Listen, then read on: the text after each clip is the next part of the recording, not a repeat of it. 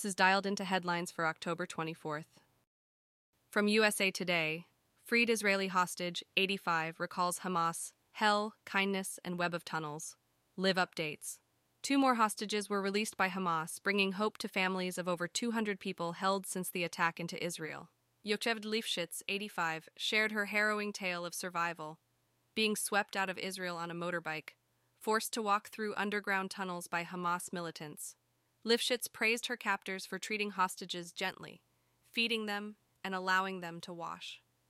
The release of Lifshitz and Nurit Cooper, 79, was a result of negotiations involving Egypt and Qatar. Secretary of State Antony Blinken confirmed 33 Americans dead in Hamas attacks. Gaza hospitals are collapsing due to bombings and a lack of supplies. The UN accused Israel of violating humanitarian law and called for the protection of civilians. From New York Post, Massachusetts State Police are searching for Aaron Pennington, a man considered armed and dangerous after his wife, Brianne Pennington, was found dead in their home in Gardner. The couple's 4 young children informed a neighbor about the crime. 3 shell casings but no weapon were found in the bedroom where Brianne Pennington was discovered with a gunshot wound to her face. Pennington's white BMW was found at a Boy Scout camp, but he was not inside. A shelter-in-place order has been issued for residents near the wooded area of the city. The children are currently in the custody of the State Department of Children and Families. From ABC News, U.S. officials are investigating after Washington State Senator Jeff Wilson was arrested in Hong Kong for having an unloaded firearm in his carry-on luggage. Wilson reported the weapon upon landing and called it an honest mistake. He blames the Transportation Security Administration, TSA, for not catching the firearm during security screenings in Portland. Wilson boarded a flight in Portland, connected in San Francisco without additional screening, and flew to Hong Kong.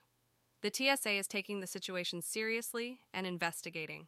Wilson has been charged with possession of an unregistered firearm in Hong Kong and was released on bail. He faces a hearing on October 30th. From The Guardian. Jim Jordan's bid for the speakership of the House of Representatives has come to a crashing halt. After endorsing Patrick McHenry as the Speaker pro tempore, Jordan's attempt at consensus building quickly disintegrated. It seems his followers did not follow him, and his opponents within the Republican Party seized the opportunity to undermine his authority. Threats and intimidation tactics only backfired on Jordan, and his failed attempts at securing the speakership showcased his inability to win support within his own party. With Jordan's collapse, House Republicans are now scrambling to find a new, less divisive leader.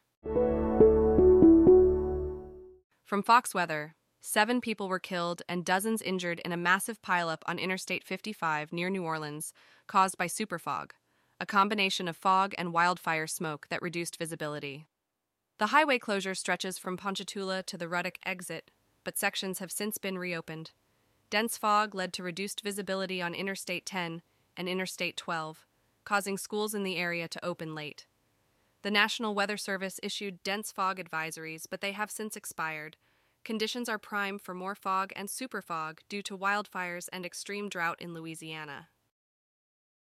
Dialed In is written and read by artificial intelligence.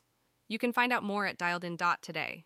Soon, we'll have CTA to provide feedback at dialedin.today/feedback and ask for new topics at dialedin.today/topics. Those don't exist yet, though.